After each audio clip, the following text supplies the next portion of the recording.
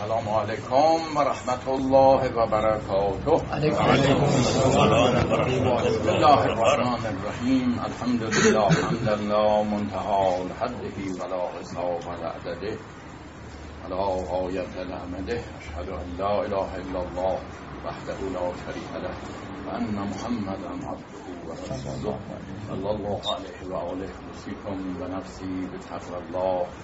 اتقوا الله حق تقاته ولا تموتن الا وانتم مسلمون. یکی از کارهایی که در نماز جمعه باید کرد، حوادث روز رو که مربوط به دیانته باید بهش رسید و رسیدگی کرد. یک آقای بزرگواری که قبلا هم وکیل مجلس بود و بعد رفته خارج ایران و لباسش عوض کرده، کتابی یا مقاله‌ای نوشته تحت این عنوان که آیا میتوان به منابع تاریخی اسلام اعتماد کرد؟ آقای اشکوری. بعد ایشون آمده گفته که منابع اصلی اسلام در حقیقت سخنان ابن اسحاق و نقل قول‌هایی است که او کرده راجع به سیره پیامبر اکرم و حوادث صدر اسلام. دیگران هم که بعد از او آمدن همه از او نقل کردن. بنابراین به اون 40 ساله اول، یعنی دوران خلفای راشدین تا شهادت حضرت امیر، نمیشه اعتماد کامل کرد. اجمالاً به طور کلی یه حوادثی نقل شده و اینها، ولی در جزئیاتش اینا مدارک قابل اعتماد نداره. سنگ نوشته و کتاب‌ها و آثاری هم از صدر اسلام باقی نیست که ما بتوانیم قضاوت کنیم. بنابراین به کلیاتش قبول داریم اما جزئیاتش رو نمیتونیم. یه مقاله است که آقای اشکوری در خارج کشور نوشته و خب تو اینترنت هم منعکس شده. این یکی از این آقایون که خیلی دم از ملیگری میزنن و اینها، از جمله این افراد، آمده یه نتیجه غلطی بر حرف ایشون بار کرده و اون نتیجه این است که پس اصلا معلوم نیست پیامبر اسلام وجود داشته، ولی که مدرک نداریم، نه سنگ نوشته‌ای داریم نه کتابی اون موقع بوده، معلوم نیست اصلا خلفا وجود داشتن. از این حرفای خیلی سطحی و بدون توجه، یعنی در واقع انکار بدیهیات.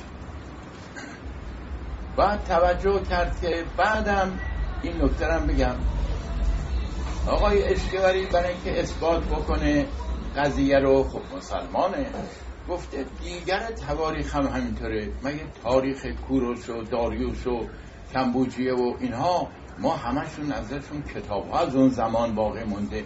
نه، ولی ما اعتماد کردیم به روایت های تاریخی که بعدها پیدا شده. پس دیگر قضایا هم همینطور. اینو بهش میگن جدل، یعنی با دیگران جدل کرده. همطور که دلایل شما کافی نیست ولی ما به طور تسامح قبول میکنیم، شما هم حرفای ما رو راجع به صدر اسلام که شلوبله قبول کنید. این جدله در واقع، یعنی با خصم با اون چیزی که خودش قبول داره روبرو شدن، نه منطق و برهان. در حالی که قضیه اینطور نیست.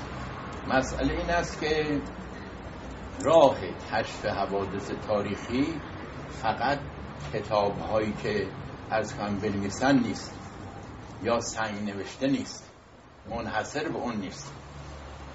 الان شما نگاه کنید، میلیون ها مسلمان نماز میخونن و اذان میگن و همه فریاد میزنن اشهد ان محمدن رسول الله. معنیش اینه که محمدی وجود داشته، رسول خدا بوده. این جمعیت از جمعیت قبل اینا رو نقل کردن و بالاخره گرفتن از افراد، از کتاب‌ها، از اونا، از دسته دیگه. اونا تا صدر اسلام متصل. همه مسلمان ها فریاد میزنن شب و روز تو مأذنه ها، تو نمازها و قرآن میخونن، سوره حمد میخونن، سوره های دیگه. و این تواتر تاریخی داره و به قدری این تواتر متصل و کثرت داره که اگر انسان شک بکنه سوفسطاییه، فلسفه باب و سوفسطاییه. ولی حالا یه سعی نوشته‌ای در یه زمان پیدا شده، معلوم نیست مال اون زمان بوده یا نه. آیا بعد عرض کنم که اینو نوشتن یا نه، کی نوشته؟ ایشون چسبیده به این که باید حتما یه سعی نوشته، یه مدرک اینطوری باشه تا ما اطمینان کنیم پیامبر اسلام بوده. این تواتر عظیم متصل تا صدر اسلام رو بنده خدا خبر نداره، چون علم کلام نخونده، یه خود رفته تو ایران شناسی کار کرده، نبوده تو این قضایا. بعد ازش میپرسیم شما که دم از ایران میزنید، مگر نه این که مذهب ایران قبلا اسلام نبود که شما قبول دارید زرتشتی بودن اینا؟ خب کی مسلمان شدن اینا؟ یه زمان عمر دیگه اینا قبول داره، چون تاریخ‌های خودشون هم نوشتن.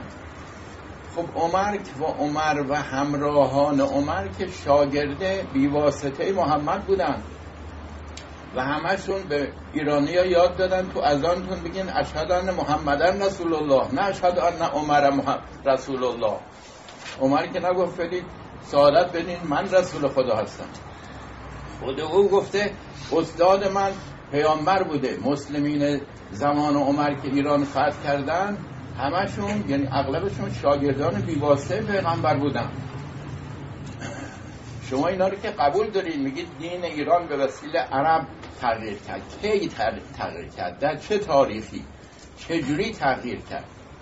و بعد چه کتابی عربا در اختیار ایرانیا گذاشتن که عده زیادشون اوستا رو گذاشتن کنار، اونو چسبیدن؟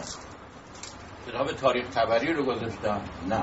سیره ابن هشام رو تو دست مردم گذاشتن؟ نه. جز قرآن چی تحویل ایرانیا دادن اون صدر اسلام که ایرانیا مسلمان شدن؟ همین قرآن رو در اختیار مردم گذاشتن. در صدر اسلام یعنی زمان پیامبر اسلام، علت این که کتاب تاریخ ننوشتن، تاریخ زندگی، برای که تمام ذهن مسلمان ها متوجه قرآن بود.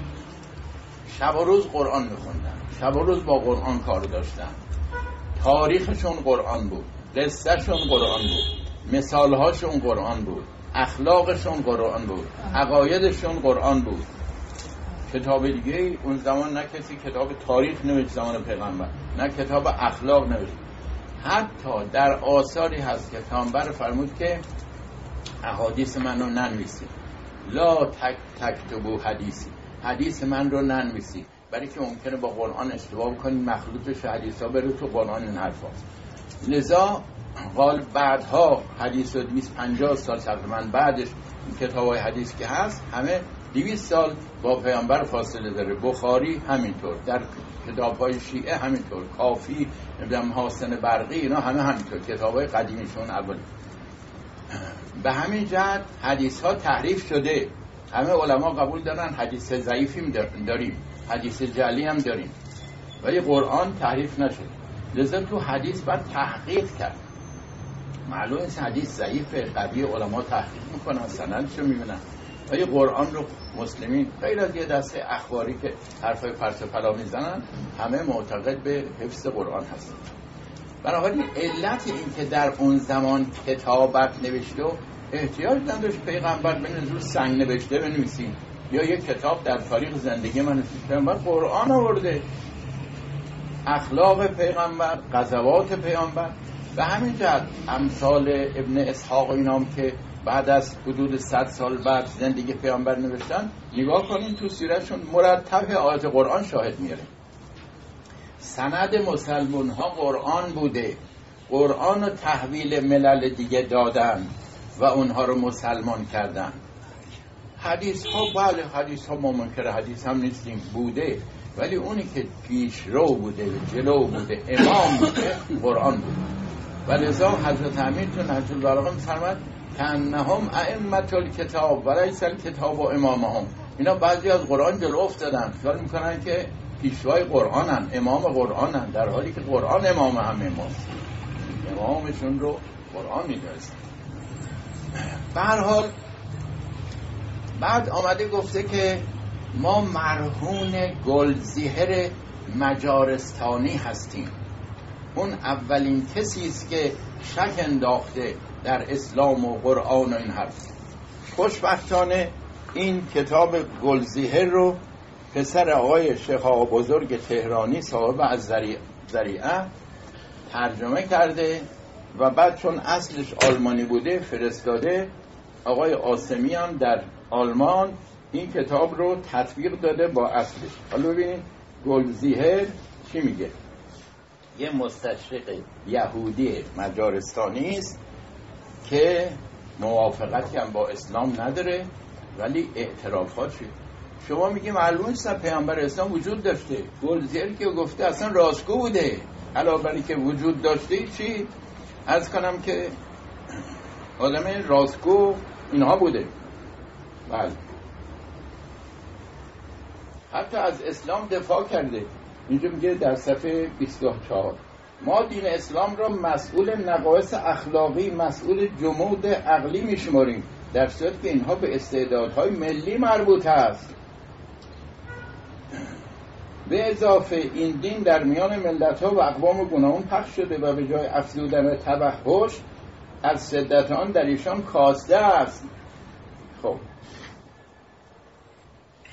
اگر بتوان در دینی که محمد آورد چیزی را تازه نامید، همانا جنبه منفی آن وحی است که بدان دعوت میکرد. این جنبه میبایست پرستش‌ها، مظاهر اجتماعی و زندگی قبیله‌ها و جهانبین ایشان و درک آن را از انواع وحشیگری و خشونت و بربریت که بر بت‌پرستی عرب چیره بود و ایران را جاهلیت مقابل اسلام میخوان نجات دهد. یه کار مهم پیامبر کار منفیش بوده. بت پرستی غلطه، آدم پرستی غلطه، ستاره پرستی غلطه و همینطور مسائل دیگه. پس محمدی بوده که این تعالیم آورده. تو به گلزیهر استناد کردی. گلزیهر که پیشوای شماست که خودش این حرفا رو میزنه.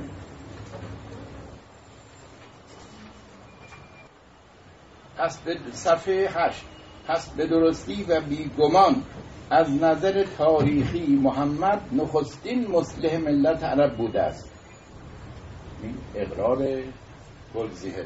کجا گلزیهر مخالفت کرده که پیامبر محمد اصلا دروغ بوده، محمدی نبوده؟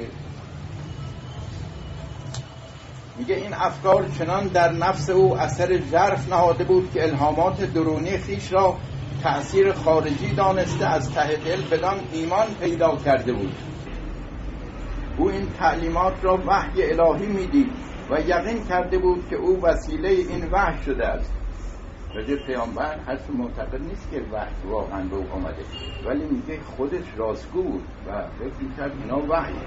مقصود من اینه که گلزیهر مخالف این که پیامبر وجود داشته و صادق بوده در گفتارش نیست.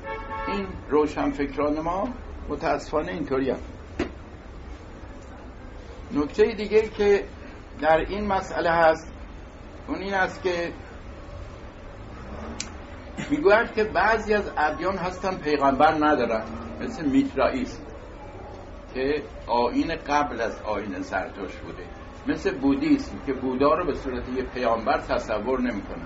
با دلیل بر اینی که این قیاس جزء به کله. پس بنابراین هیچ دینی پیغمبر نداره. اینم شد حرف. آقا شما بچه ندارین، دلیل بر این که هیچ آدمی روی زمینم بچه نداره. چقدر استدلالات واهی سوسی که بچه ها میخندن. اینا روشنفکرای کشور ما هستن، عده‌ای از روشنفکرای غرب زده.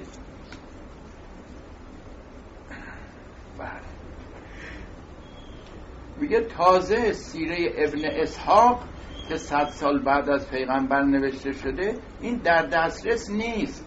بابا شما رشته‌تون این نیست، شما مشغول فیزیک شیمیتون لطفاً باشید. سیره ابن اسحاق رو در فارس چاپ کردن، من تو کتابخانم دارم، تو مخطوطات از کشورهای عربی پیدا شده، چاپ کردن، مقدمه نوشتن، 2-3 تا چاپ هست، تو نمایشگاه کتابم برید اونجا پیدا میکنید. چطور این چیز اصلا معلوم نیست، گم شده، از بین رفته؟ میگه ابن هشام برداشته از روی اون کپی گری کرده، رونویسی استنساخ کرده و عرض کنم یک تغییراتی داده به اون اصلش نیست. اصلش هست، چاپ هم شده. ابن هشام هم دریوری ننوشته، یه اشعاری رو گفته این اشعار معلوم نیست مال مثلا ابو طالب باشه، اونا رو حذف کرده. اهل این حرفا نیستی. بعدی قضیه اینه که بنده بخوام در علم شیمی دخالت کنم، من باید کار خودم بکنم، شما بیان کار خودتون، این در این کارا چرا دخالت میکنیم؟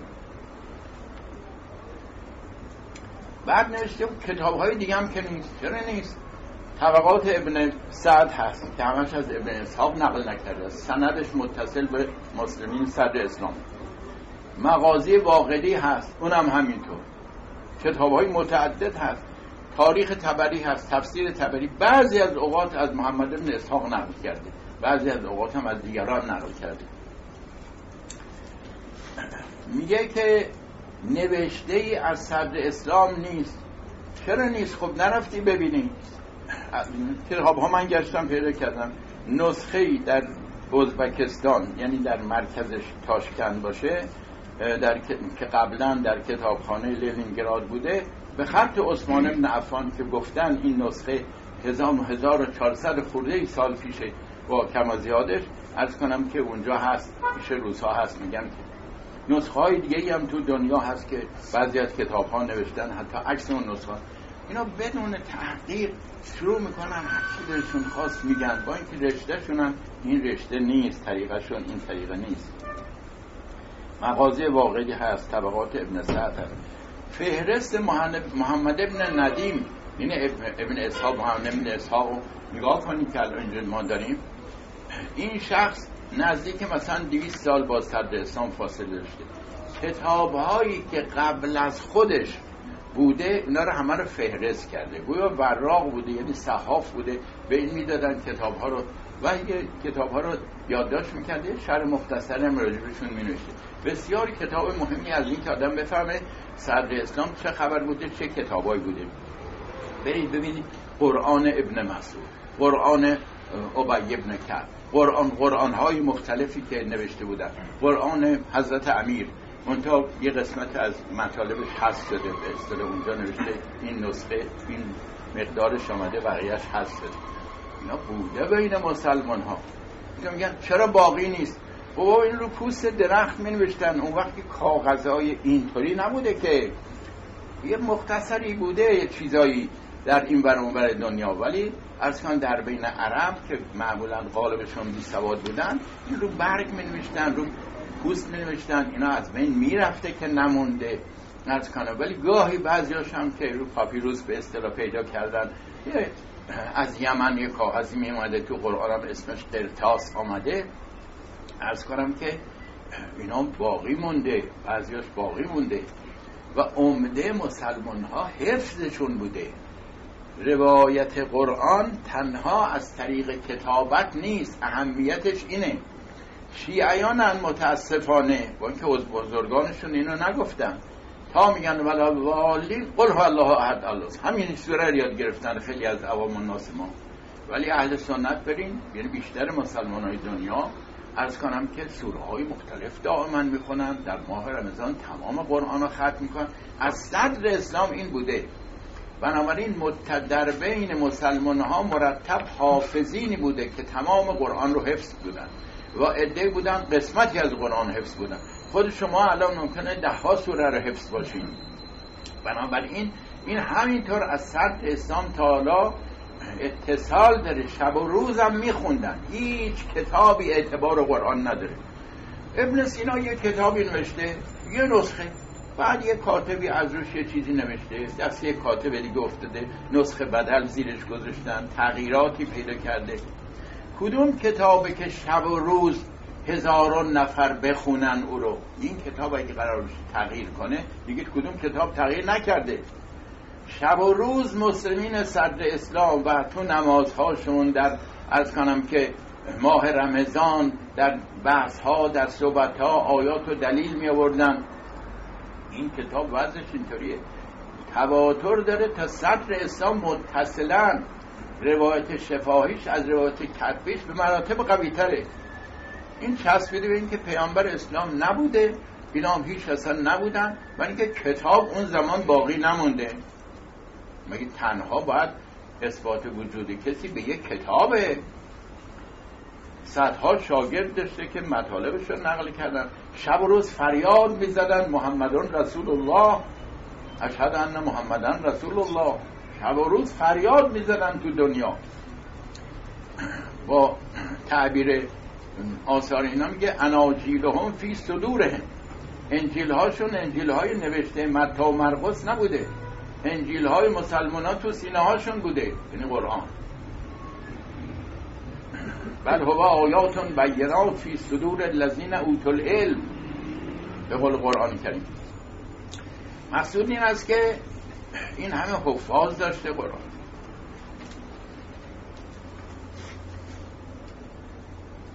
بعد آمده میگه که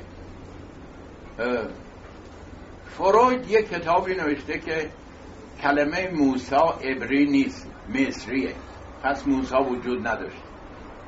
شد دلیل عرض کنم که گیرم اینطور باشه، موسی در واقع از بچگی آمد توی خانواده فرعون، شاید اونا این اسم روش گذاشتن، مصری باشه.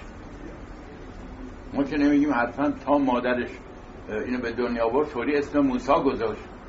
خودمونم گفتن که موسی به مناسبتی که از آب نجاتش دادن گفتن موسی یعنی نجات یافته از آب، مثلا نجات یافته از گور.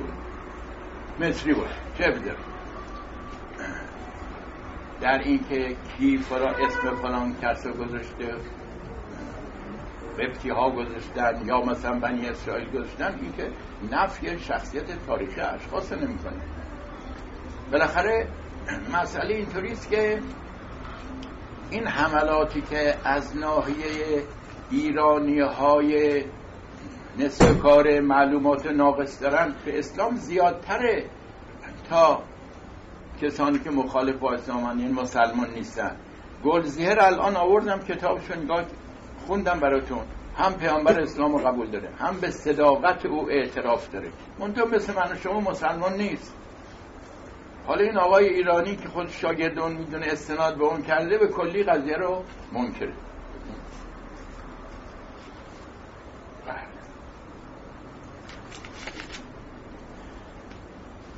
ما مسلمان ها باید توجه داشته باشیم که گرامی ترین چیز از سوی خدا نزد ما قرآنه.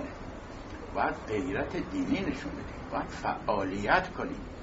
اینطوری نباشه که یه حرفی من بزنم شما بشنوید بعد نگفت توایی بریم هفته دیگه بیارم. باید دفاع کنیم، برای اینکه این شبهات تو جامعه هست.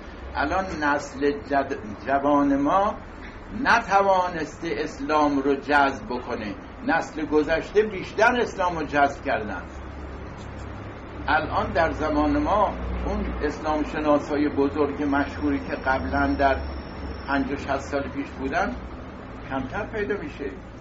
بنابراین وظیفه شما هاست که باید فعالیت زیاد بکنید، از کنید که قرآن رو ترویج بکنید، کتاب های خوب. یه نویسنده بیچاره یه سال زحمت میشه کتاب بنویسه، بعد با خرج خودش گاهی میره کتاب چاپ میکنه، بعدم همه توقع دارن مجانی هدیه کنه. آقا پشت نویسی هم برای ما بکنید. یارو یه سال زحمت کشته، چقدر خرج کرده، حالا باید پشت نویسی کنه، کتاب تقدیم آیان بکنه. بعدم بعد از 2 هفته و 1 ماه که بهش میرسه کتاب خوندی؟ نه مجال نکردم.